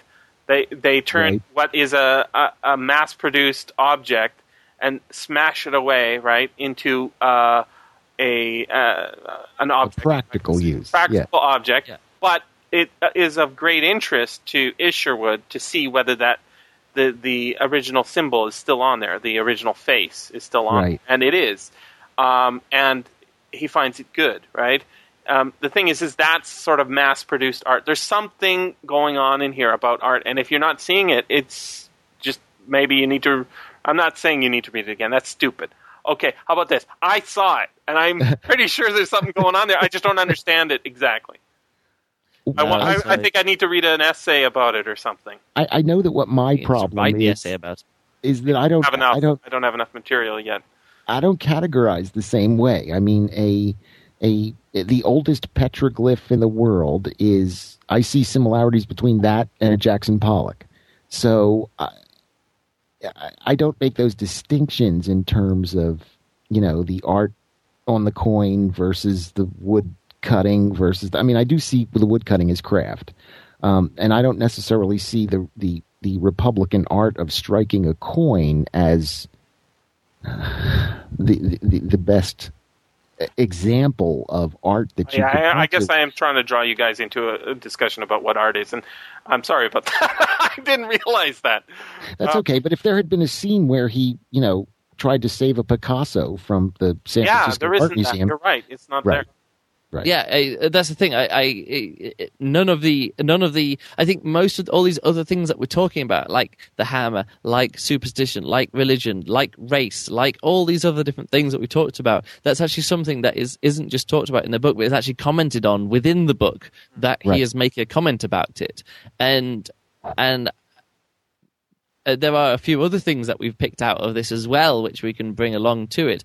But I think that if he was going to talk about art, he would have actually mentioned something about art from the point of view of the main character. Yeah, he doesn't really say, art. I think it's one or two never lines. mentions it. I think there is one or two lines about art, uses the word, but there is this home craftsmanship. Maybe it's inevitable in the book about this subject. I don't know. But I thought there was something there, even if it wasn't fully formed in the author's mind. It resonated with me for some reason. Maybe, but then my definition of art also encompasses being formed in the author's mind or not. So that's exactly the rabbit hole. Yeah. And does the author's intent matter? Are we post-structuralists and it doesn't matter anyway? So Jesse, you can see art wherever you want to see it. Well, I think you talked about if it's made by man, it's an artifact. Well, what about found art then, right? Well, now, but Duchamp and those guys, they put stuff around it. They didn't just... Right, they turned it upside down, yeah. They weren't Julian Schnabel, who puts a urinal on the wall. They actually had a piece, and within that piece was a found object. And I have absolutely no problem with that. Okay. Yeah. Borderlines are rough. I'm just saying, for me, with art, it is almost entirely down to the intention of the artist. Me too. Because what about the success of that intention? That's got to have something to do with it too. No, because it's a two-way street. I can't assume who's going to be looking at my art and what they're going to be thinking. I just have to assume the guy that consumes it is able to understand it on that level. If you pick another level that I never intended, that's okay. It's just not what I intended. Okay, the computer software program that writes the novel that's enjoyable enough that then we can start talking about AI. I think there is some. We just have to do a whole separate podcast about art. I don't know. I don't know. You need to check out Aristotle's Poetics, because that's what that program is based on, and it's a simple. It's like 80 pages. It's really easy. Go through it, and you will see the formula for virtually every movie you've ever seen. Okay? It'll just all come clear to you all at once. Just go get Poetics and read it. Everybody in Hollywood works off that exact same formula, and a lot of the same thing goes on in writing, too, except you have guys that try to stretch the envelope because they don't care as much about making money. But, you've got 3 acts, and it's either a tragedy or a comedy, and it's either, it all boils down to this very simple set of procedures. And we make that same thing over and over again. How many times has the Seven Samurai been made? And the point Too many. The point is that plot strikes a chord with folk, with the common folk. You're getting back to your We're getting folk back to art. the folk people, yeah. Exactly. That's exactly where I'm headed with it. And so we will see the Seven Samurai made at least 50 more times before we die. I guarantee it. I think Yojimbo's been made enough too, and I don't know. True. Well, all the Kurosawa. There's a couple Kurosawa I haven't seen yet, so I can't say. There's one where there's a kidnapping. I'd love to see that one. I haven't seen that yet, but I think there's some stuff out there. Yeah, I guess Hidden Fortress. Okay, it's all being remade. Got it. How about Rashomon? How many times have you seen? Okay.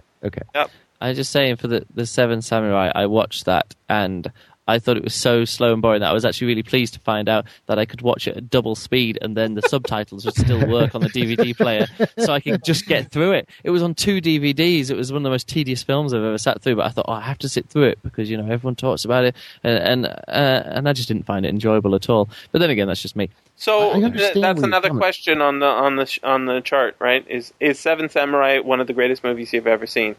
No, it's no, but that's the question. Not. That's the question that is the test. Is should you be my friend? Is if you answer yes to this, then well, now, maybe I'm not sure. But see, the way is it would be an aggregate, right? It's like the diagnostic test for depression, right? So if you answer too many of the questions wrong, then I say, okay, this is not going to work out. We probably shouldn't be friends. All right. Okay. Because I'll put one on the list. I think the film version of David Lynch's Dune is one of the greatest movies I've ever seen. I can't tell you how many people agree with me. Maybe 3 in the entire universe? I think it's true. You got 4. Okay. I think it's a top-notch movie. But as far as the Seven Samurai and that sort of thing is concerned, you got to think about these things in context, okay? Let's say I like, for example, I like Laurel and Hardy, okay? And they were the first guys to do what they did. Now, a far more acceptable version of Laurel and Hardy is Gilligan and the Skipper. Oh, no. But they're not, well, they were far more popular. They've been on TV longer. They're still in reruns. Okay, so the fact of the matter is that we're talking about the first guy to do the thing. And Kurosawa was the first guy to do the Seven Samurai thing. The Magnificent Seven may be better because it was focused and aimed at us. But in terms of him being the first guy to come up with this universal plot that appeals to virtually every creature on the face of this earth, that's a tremendous achievement. And so I would definitely consider it one of the best movies I ever saw. But I agree with Luke that it drags now to my eyes in 2010. Yeah. But I do not take anything away from it because it was the first time that was done. And you've got these guys like Kurosawa and Fellini and George R. Stewart. George R. Stewart basically invented the disaster novel. Mm-hmm. I mean, if you think about it, and it's so much better than, Airport 77. So, I think the big takeaway for me on this is I want to read more George R. Stewart. I know none of his other stuff is science fiction, but that doesn't really bother me. If it's anywhere as good as this. Yeah. There's one other audiobook out there available from Blackstone, and I'm not sure what it's about, but I'm thinking of getting that. Yeah, he will never let you down in terms of being interesting. You may disagree with him, but he's got an amazing catalog, fiction, nonfiction, everything he did, very jack of all trades kind of Renaissance guy, and you should definitely check him out more. Cool.